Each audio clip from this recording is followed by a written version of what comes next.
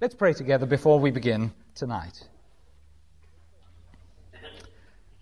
Father, I'm so very thrilled to be able, Father, to leave aside all the cares of the world, to leave aside all the cares of our life, and, Father, to be able to come here to tell people about Jesus and about the wondrous person that he is. And, Father, we thank you that, Father, so often, while we get carried away with the things of God, so often we long to come back to God himself. And, Father, I thank you tonight that we can come back to talk about God and talk about the Godhead and to talk about you, Father. And, Father, I feel such a thrill in my heart because these are the most wonderful things that we can talk about. And, Father, tonight I have to confess immediately, Lord, our bankruptcy to understand you. We can't understand you. You are beyond us. You're way above our thinking. But we thank you through the Word of God we are able to have a comprehension of you which is outstanding, even though it hardly touches who you really are. And, Father, we're so thankful for the Word of God, which has been preserved down many, many centuries. And, Father, we thank you for all the men who fought for the Word of God in time past. And I pray, Father, that the testimony of the Word of God may continue, even in these days, Lord. That, Father, when Jesus comes again, there should indeed be faith on this earth. That the answer to his question, will I find faith, will be yes, indeed. And, Father, we pray, Lord, that there might be preachers of the Word of God, people who will not be afraid to stand up and talk about the testimony of this book. And, Father, to be able to explain the gospel with all simplicity and yet with powerful fervor. Father, I pray in the name of Jesus for all our midst who tonight are on holiday. We ask you to bless them in all abundance, Father, and give them rest, Father, rest which is so much needed for them.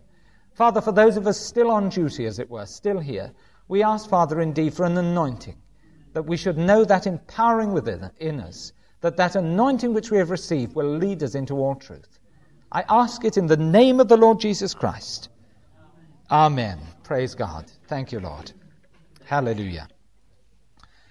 The comment that I received more often than any other comment about my teaching and about the tapes is a comment something like this. People come up to me and say, Roger, you know, I've never understood that particular point of doctrine before until I heard the tape that you'd done on that particular subject. Or they say, I never understood that verse before until you covered that verse, and now I'm scratching my head wondering why I never understood it before. And they say that the gift they feel God has given to me is to take complex things and to make them easy to understand and to present them in a form that people can take them in. Well, I don't know whether that's the gift that I have from God or not, but that's the comment I receive more than any other. Can I tell you that if that is the gift that the Lord has given me, this series called The Character of God is going to tax it to the limit. And no other talk is going to tax it more than the talk that I have to give tonight. Because we're talking about the Trinity. This is the first of 3 main talks on the Trinity. And it's so easy to make a mistake. It's so easy to say something that's actually wrong. And therefore, I want you to know that I had to pray very much that God would actually guide. This is the only talk probably you will ever see me with my notes out on the rostrum. You know, I don't use notes when I give these Bible studies. I have a lot of quotations to give, but also it's because of the extreme difficulty of the subject that I'm having to do that. And you remember why it's so difficult? Because we're talking about God himself. That's why it's so difficult. And last time I emphasized the fact, I hope you remember, that we must beware when we're talking about God to make it so easy that everyone feels they've got God absolutely under their thumb. Oh yes, I understand all about God now. And you put him in a nice little box which has definite limits, and you think, well, the concept of God now is one that I fully understand. If ever you reach that particular point, I tell you this, you don't understand God. Because the first thing we learn about him, surely, is that he's infinite and he's higher than us. And all the time, we with our finite minds are trying to understand something that really we have not a chance of understanding, save by the Holy Spirit. When we come to the Trinity, there are many, many people who don't want to talk about the Trinity. They don't understand it. It's a jolly hard subject anyway, and they'd rather push it away from them. Whether you push it away or not, that's who our God is, and we've got to tackle it. I've always been fascinated with the Trinity. As I was thinking about this talk, an incident came back when I was at school that really showed how long my fascination has gone on with the Trinity. I was actually an unbelieving sixth former and quite a skeptic as well, and I hated school assemblies. And the sixth formers used to sit at the back of the hall with their heads down right through the assemblies. And we've sometimes got playing cards out and things like this. And we used to do things in secret, at the back of the hall. And the headmaster used to stand up and he used to read a scripture or used to read a certain passage and then he used to speak about it. And we used, with our heads down, used to be whispering to one another. The only assembly that I remember as a sixth former was one in which he dealt with the Trinity. And I'll tell you what he did. He read what is called the Athanasian Creed. My headmaster was a churchman, he was an Anglican, and he read the Athanasian Creed. Now, the Creed was written in the 3rd century by a man called Athanasius. We'll hear about him a little later on. And he was the chap who spoke about the Trinity, right? Now, he loved the Trinity. He was talking about it all the time. And he wrote a creed to describe and define the Trinity. I loved it. My ears pricked up, and I'll show you why. Can I just read the creed that he actually read out so that we can understand it? Now listen very carefully, and let's go through it. This is what the headmaster read out. The Athanasian Creed. We worship one God in Trinity, and Trinity in unity, neither confounding the persons nor separating the substance.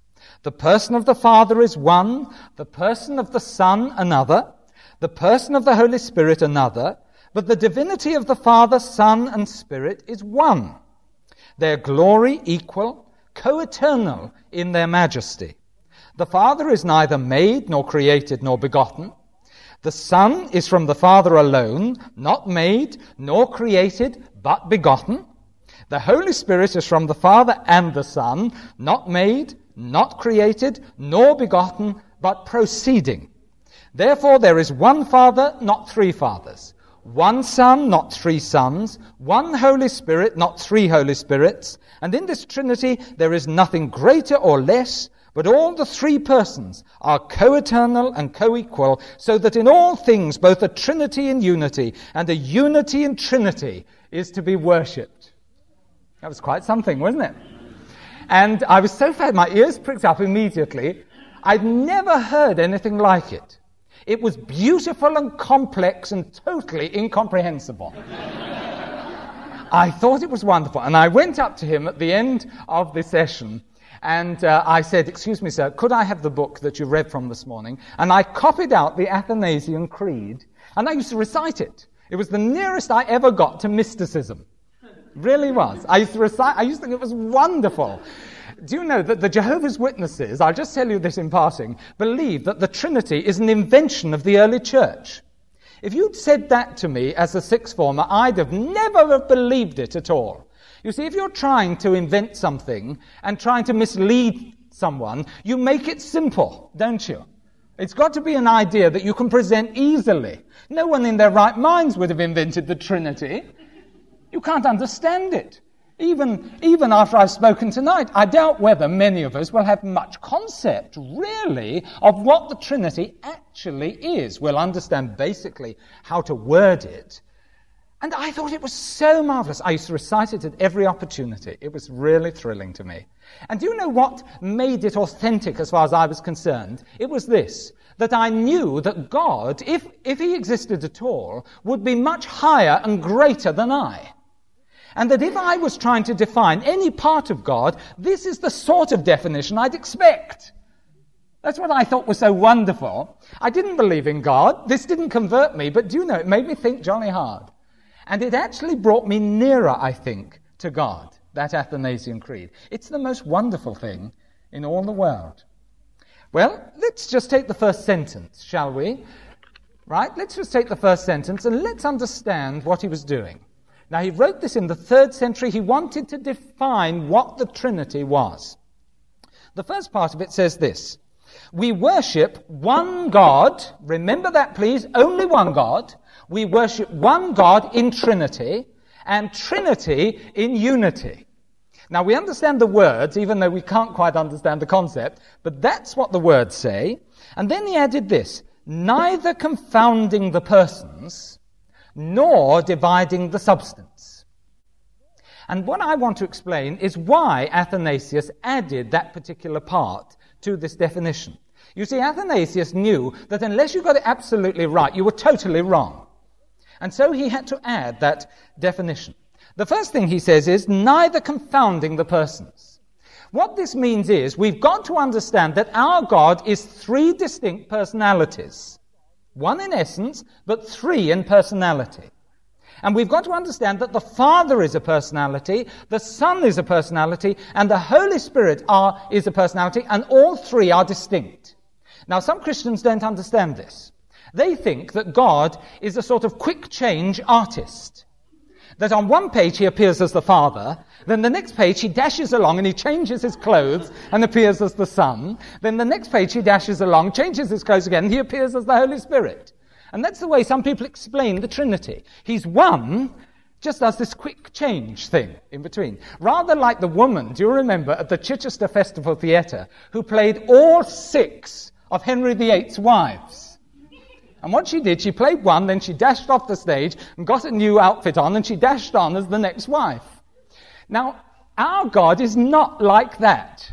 You see, her problem would have been if there was a scene with all 6 wives on stage together. She couldn't have done it, because she was only one person playing the 6. Now, our God is 3 persons all the time. Right? Now, that's important.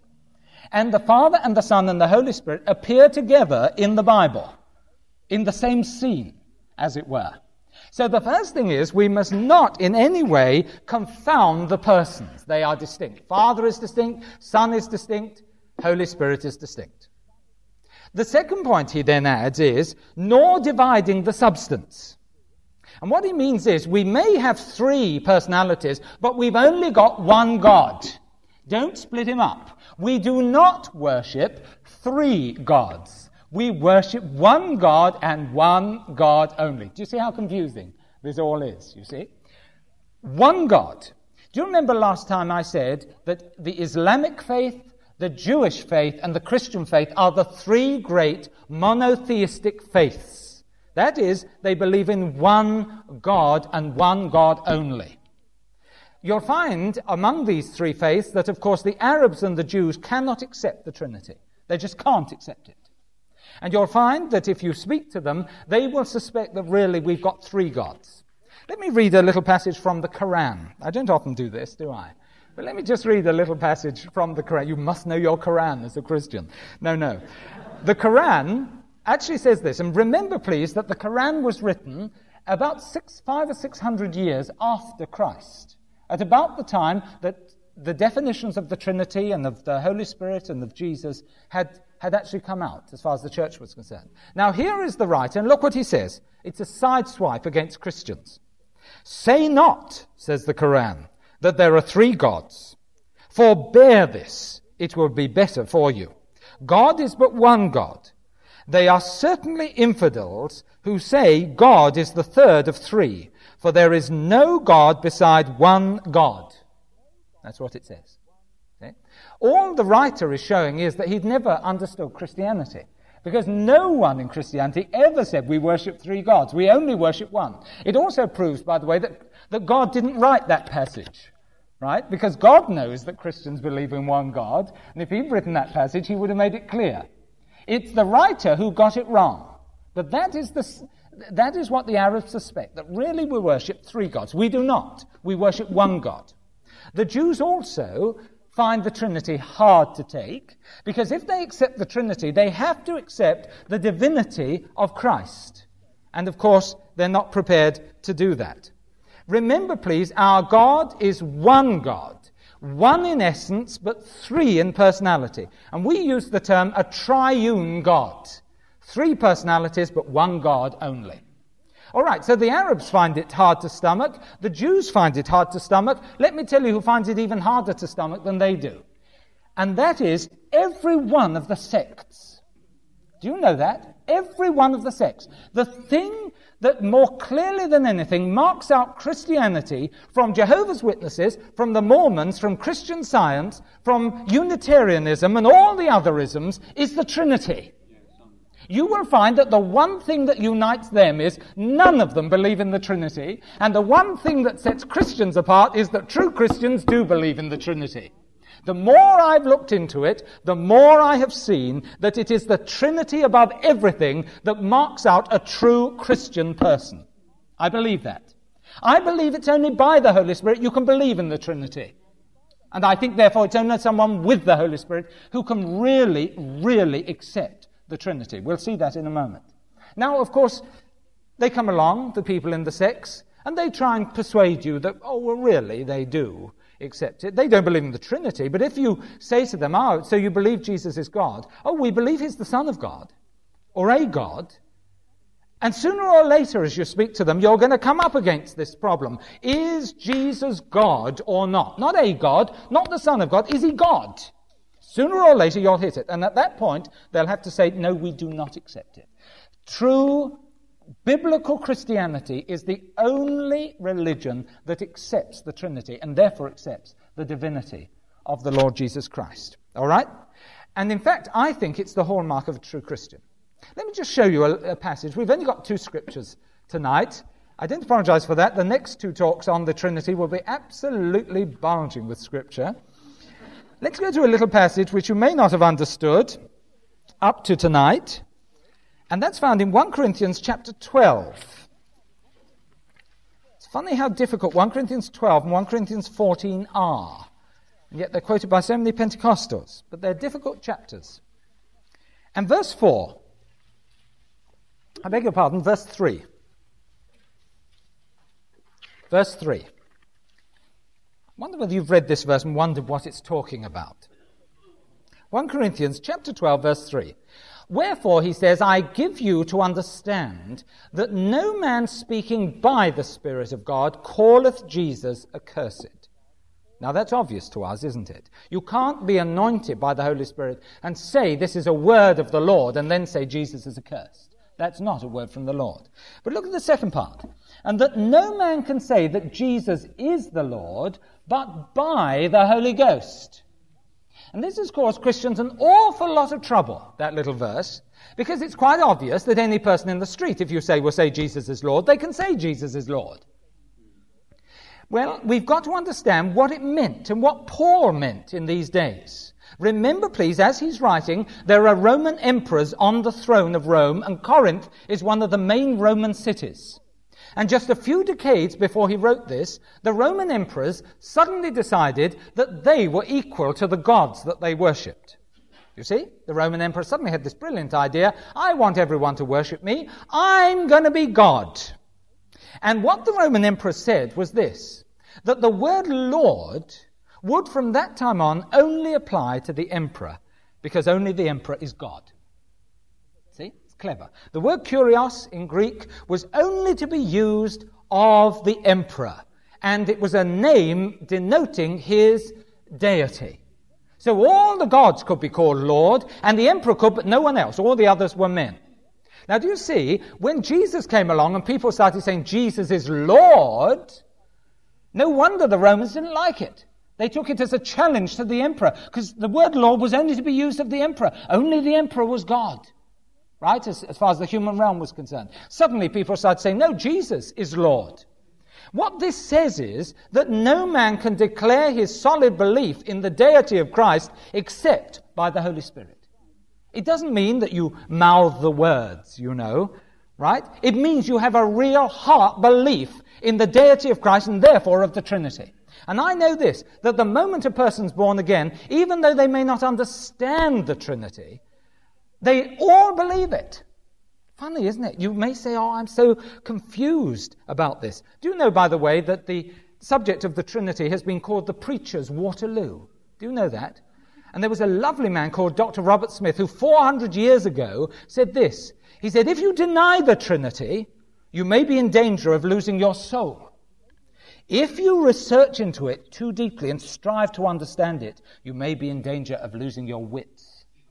That's what he said. And that's true.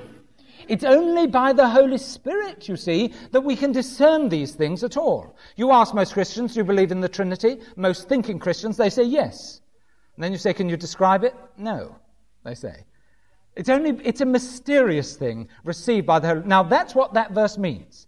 And therefore I think it's true to say that the hallmark of a Christian would be a belief in the Trinity, right? A real fundamental belief in the Trinity and the deity of the Lord Jesus Christ. I actually sat in a railway carriage once. I was travelling up to Scotland, I think, some years ago, and I got my Bible out and my notes and everything, and I was writing away, and this couple was sitting opposite, and I continued to write. And after I'd been writing for about 2 hours, I put my pen down and sat back, and thought, praise the Lord, can finish that. And I was about to go and get a cup of coffee, and the man said to me, he said, I'm a Christian. I said, oh, yes. He said, I was wondering how long you'd actually go on for. And then we started chatting. The minute we started chatting, he said, of course, we don't accept that divinity of Christ nonsense. And as soon as he said it, I thought he's either very misguided, and been misled somewhere along the line, or he's not even born again at all. You see?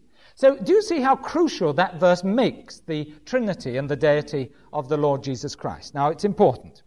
If at this point, may I say, you are sitting there thinking, oh yes, I'm beginning to understand the Trinity, you either haven't heard what I've said or you're fooling yourself, right? The Trinity is mysterious. It's because of the difficulty of the Trinity that most preachers handle the Trinity in this sort of fashion. They don't speak of it as I'm going to speak about it tonight and as I have already. What they say is this. So many Christians, they say, have problems with the Trinity. But why should you have problems with the Trinity? They say, don't you know that there are lots of Trinities about in creation?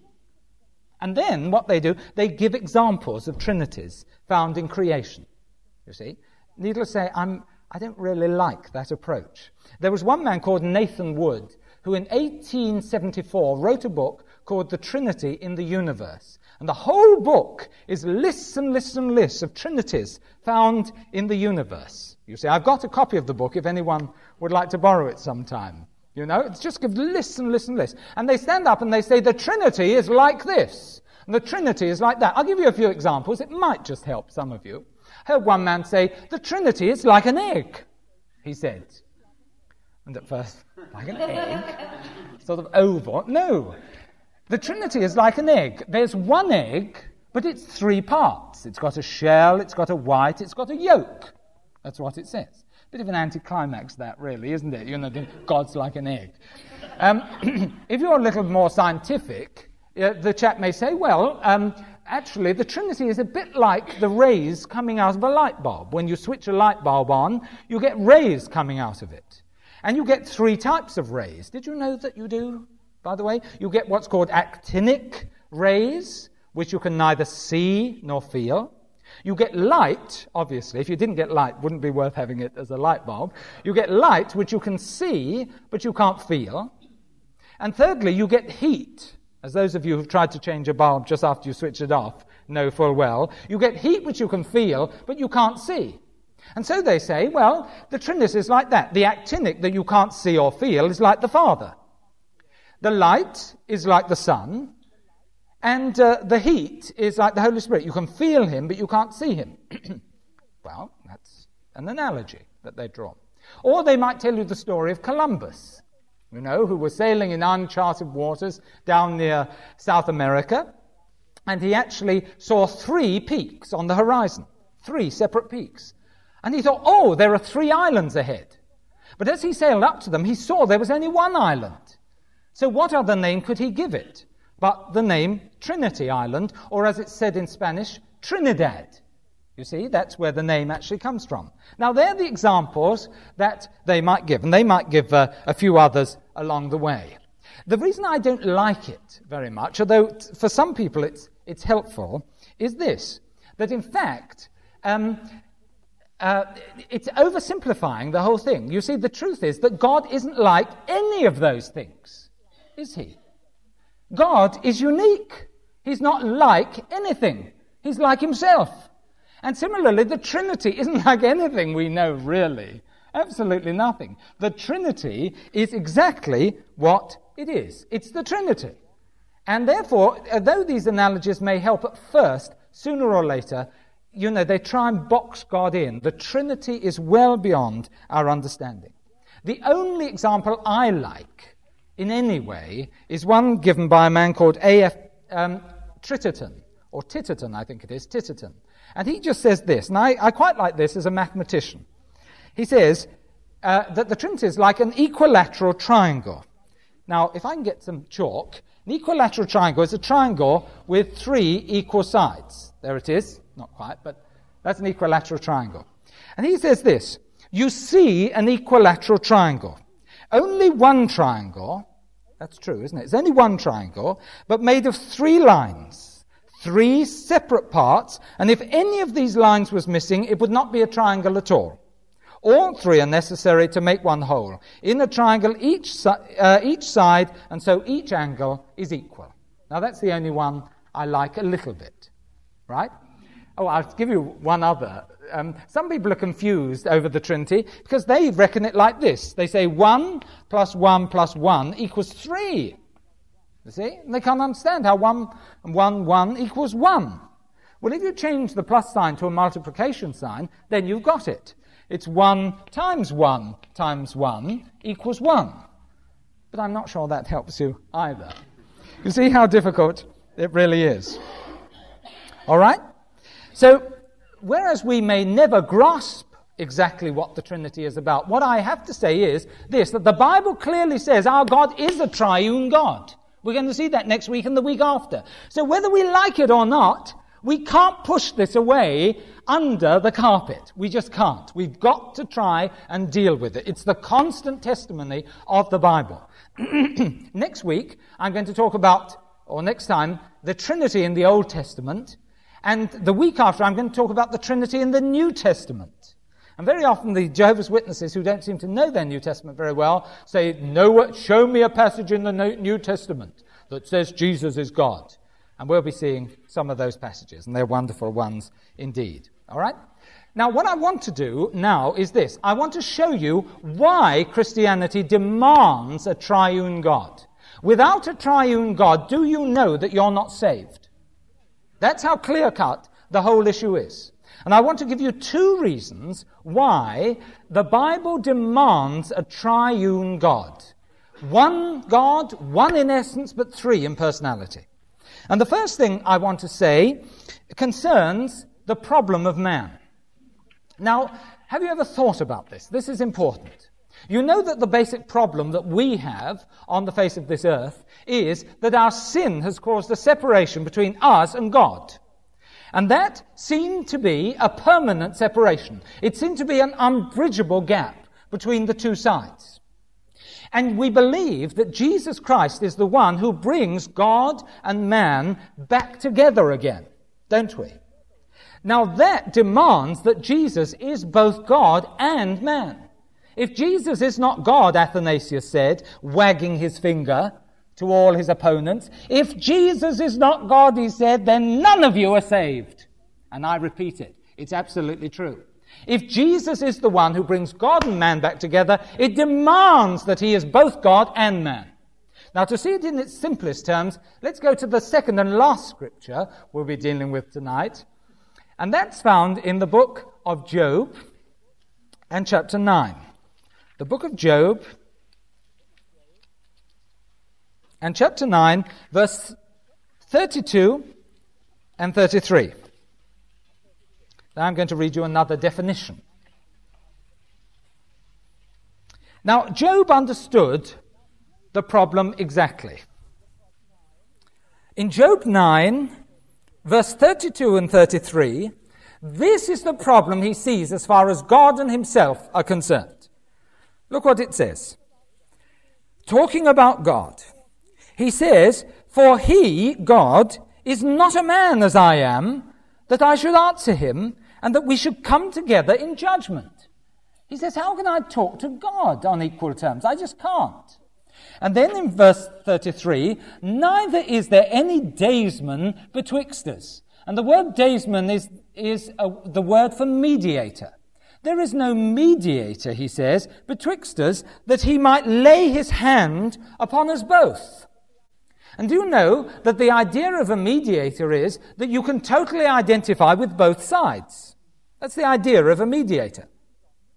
And to lay hands on means total identification. Now Job says, well, this is impossible. I am separated from God. I need a mediator who can represent me and represent God. And he says it's impossible. Totally impossible. Except that his Redeemer, the one that he believed in, was exactly that person.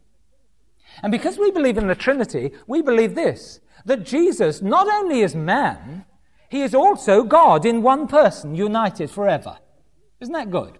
So that Jesus Christ can come along, he can put his hands on me and put his hands on God and say, I represent both sides. And in his own person, he brings God and man back together again. Now, isn't that the most wonderful news? This is the mystery that God had hidden all this time, that Jesus Christ was going to be God manifest in the flesh. And he in his own person shows it is possible to bring God and man back together again. He did it. Wonderful. And because he did it, he's done it for me as well. That's why the Trinity is so vital. If Jesus is not God, he can't be a mediator. You have to look elsewhere. A man cannot bring you back to God. He can't. And if Jesus is not God, you have no salvation at all. It was dear Athanasius who saw it, as clear as a bell. You see?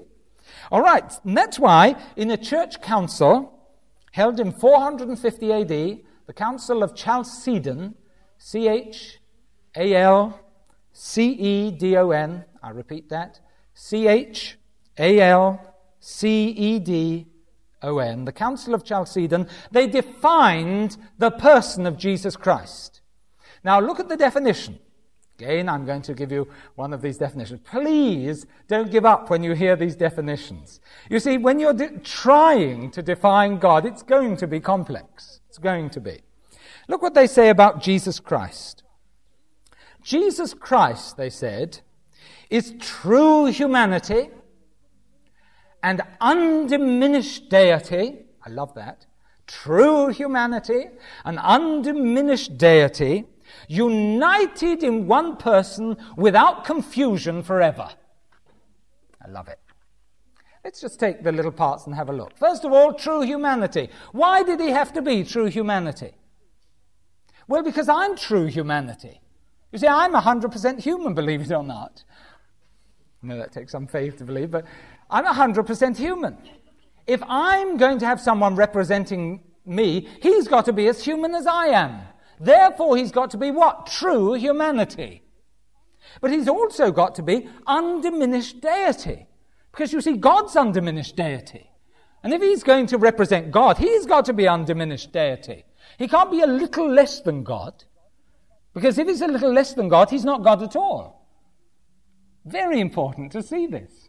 And very difficult to see it. But that's the fact. Do you know, by the way, if Jesus is not God, but a little less than God, when you fellowship with Jesus, you're not fellowshipping with God at all. You're fellowshipping with a little less than God.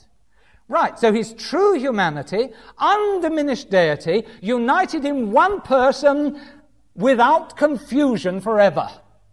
You might say, oh no, not another complication. What's that bit? Without confusion forever. What do they mean by confusion? Well, I'll give you an example and you'll see why it's so important, all right? I've got here two filters. They're beautiful coloured filters, right? Showed these to my little boy. He was euphoric about them. That is a most beautiful blue. Can you all see that? Beautiful blue. That is a beautiful yellow. Now, if you put the two together, what do you get? You get green. That's what they meant by confusion. You see, you put the two together and you don't get yellow and you don't get blue. What you get is something else which is green. Now, some people think that Jesus was God and man in one person, which made him half God and half man. No, he wasn't. That's why they added, without confusion forever.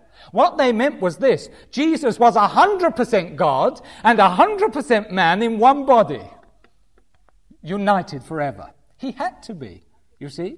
Because I'm 100% man. I can't have someone who's half God and half man, because I'm not a half man, I'm a whole man. You see, neither can you have half a God. That's why the without confusion was added, even though it's caused much confusion all the way down history. But that's the reason that it's actually been added. So can you see there that if Jesus is not God, that is, if the Trinity does not exist, do you see we have no salvation at all because we have no Saviour? So that's the first reason why Christianity demands the Trinity. The second reason is also very important. This is a philosophical point. We have to ask the question, what was God doing before he created everything?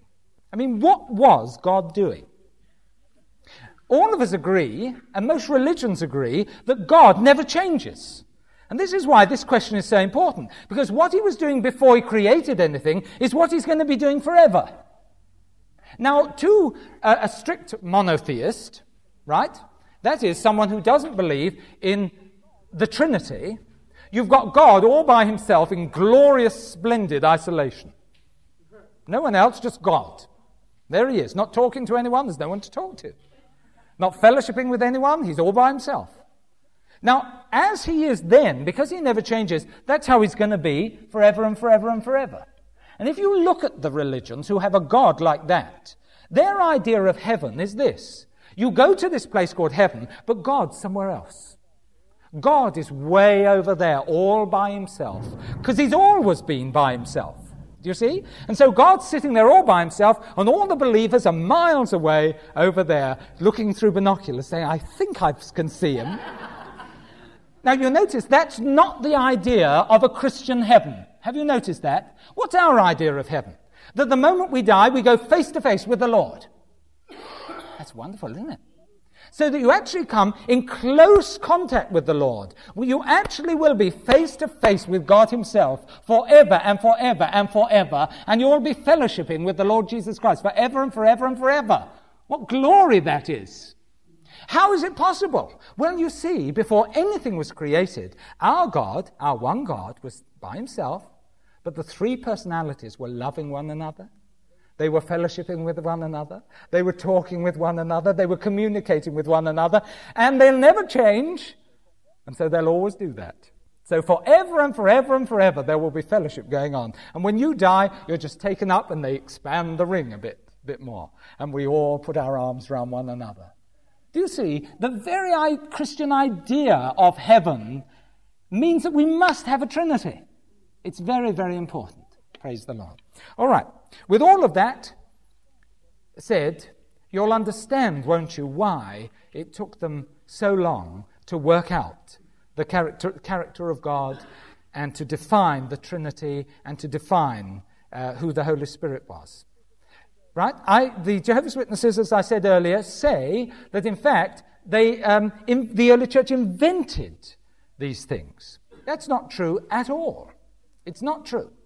The Christians always knew these things. The problem was, it was so complex, it took them ages to discuss it so that they could get a definition out of these things. That's why it took up to 600 years before these things were defined. Do you know, we have the definitions in front of us now. Most Christians today understand basically about these things. Do you know, they didn't really define that the Holy Spirit was a person for several hundred years. They just couldn't define it. They couldn't see it in Scripture quite, you see. But do you know, once these definitions came out, they really haven't been added to very much. They came out finally, in the final form, about 600 AD. Nothing's been added to it since then. That has been standard Christian doctrine from that time on. But lovely men had to fight for the truth in those early days. We've got to understand this. Right? They had to fight for it because the devil sent other people in, false people in, who were determined that lies would be put about the Godhead. And you know, in those early days, there were real battles in the church. It's only in our generation, you know, that we have the luxury of saying, oh, come on, doctrine only divides. That's what you often hear. You know, doctrine divides people. You shouldn't talk about doctrine. It doesn't matter what you believe, as long as you're born again, let's just get together. If they had accepted that in the early church, do you know, you wouldn't have most of the faith that you've got now. It's because men and women were prepared to stand up for the truth and be counted that we have the gospel truths that we have today. And I'll tell you this, I'm longing in our generation for people who will be just as determined to stand up for the Word of God, right? And not to be taken in by the wrong teaching that is given out even in our own days. All right, if you look at the history of the Trinity, you will hit one man immediately. In fact, you'll hit two of them. One's not very nice. The other one's lovely. Right, the first one who's lovely is this man I mentioned before, Athanasius. A-T-H-A-N-A-S-I-U-S.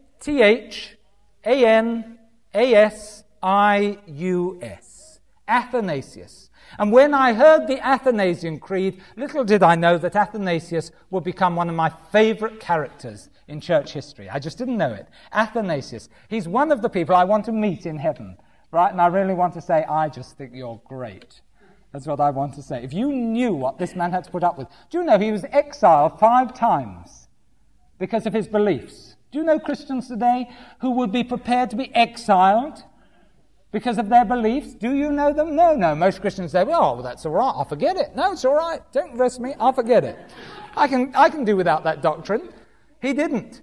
He stood there and he said, it's true, it's true, it's true, whether you understand it or not. And you imagine fighting about the Trinity, which is so difficult to understand. He was prepared to do it. The other name you'll hit is this name, Arius. A-R-I-U-S. Arianism. There it was. The Arians are still with us today. Arianism is still around today. Athanasius believed the things that I'm giving you today. He believed in the Trinity, that we have one God, one in essence, 3 in personality. He believed absolutely in the deity of Jesus Christ. Arius did not. Arius believed that Jesus was not God, he was a God. That's what he believed. And that Jesus was a created being, that the Father created him out of nothing. So that the Father's eternal, but Jesus isn't. Jesus actually began at a certain point. You see, that's what Arius believed. And the fight was on. And by the way, Arius was apparently a member of the church in those days. He was a bishop in those days. Amazing stuff. And these two men almost came to blows with one another. Arius had the easy job, Athanasius had the difficult job. And they used to fight and fight and fight like mad. The followers of Arius are the Jehovah's Witnesses today. They're still around and the doctrine's still being given out. And finally, a church council was called the Council of Nicaea, N-I-C-E-A. And in the Council of Nicaea, this issue had to be settled, right? Was Jesus God or was he not? Had he been made or hadn't he been made? They had to decide it. And in those days, the church and state were united. It's always bad when you get church and state united. And the Roman emperor thought, well, I agree with Athanasius. You see, so I think that's the way we're going to go. Athanasius didn't like the Roman emperor's intervention because, you see, the next Roman emperor might disagree and he'd send it the other way. Athanasius wanted to win on doctrine, you see. But anyway, what happened was, at the Council of Nicaea, Athanasius won the day. Praise God. Arius was exiled, not killed, he was exiled. He was sent to Illyrium, or Illyricum, that's right, which is present-day Yugoslavia. And there, for 10, 12 years, he taught the Jehovah's Witnesses, Russellism, whatever it's called. He taught that in Yugoslavia. Did you know Yugoslavia is the cradle of the Jehovah's Witnesses? No, most of the Jehovah's Witnesses don't know it either, but it's true. And that's where he taught, you see, for 10 years. All heresy, all rubbish. But the Council of Nicaea decided that they would define who God was. And the creed that they used is one still used in the Church of England, right? And in its Western form isn't quite as it was originally, but it's the one we recognize. And if you're an Anglican, you will know this creed absolutely off by heart, and good thing too if you do. But if you know this debate that went on between Athanasius and Arius, you can understand the wording. I won't quote it all, but let me just read it as it is. All right, this was the Council of Nicaea, 325 AD. And it says this: we believe in one God, amen, monotheism, the Father Almighty, maker of heaven and earth, and of all things visible and invisible, and in one Lord Jesus Christ, the only begotten Son of God, begotten of his Father before all worlds. Now look what they added. God of God. You see that? Very important. God of God, light of light, very God of very God. Just in case there was a little doubt about the fact that he was divine. He's very God of very God. Begotten, not made. Arius in mind there. Kick him out. That's what that bit says. Right? Begotten, not made. If Arius had had his own way, it would have said here made, not just begotten. You see, begotten and made is what he probably put in.